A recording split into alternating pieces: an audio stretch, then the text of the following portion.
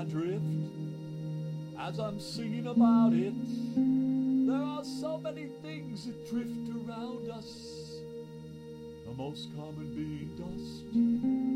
Centuries old, it is stirred and restirred, floating and drifting, visible only in sunbeams. Perhaps some of the dead skin cells of even the Neanderthals, shed eons ago, still drift in the air we breathe. Dust never sleeps, but we drift off to sleep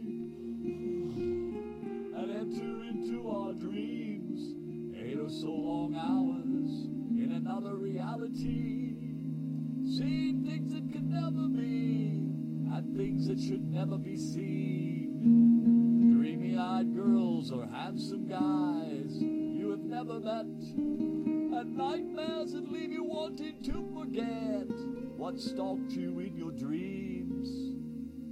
I have always liked taking a rubber raft out into the ocean to drift upon and feel its endless motion. Untethered to the earth, gazing at the sky is a way of getting high,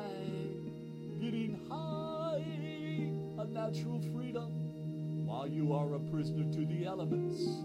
But oh, what sweet embellishments it brings.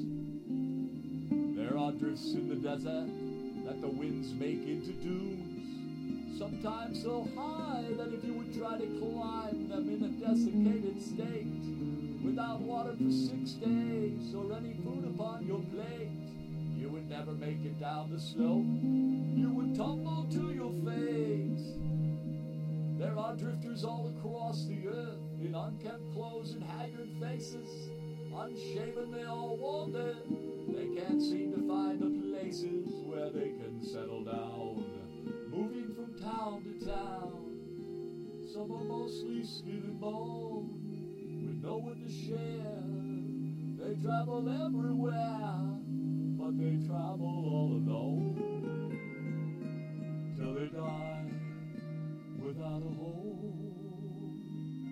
These are just a few of the many forms of drifts, and if you close your eyes to Ingvar's music, his lovely riffs, you too will drift away for just a while with a big smile, and your mind can take you anywhere in a peace that's undefiled.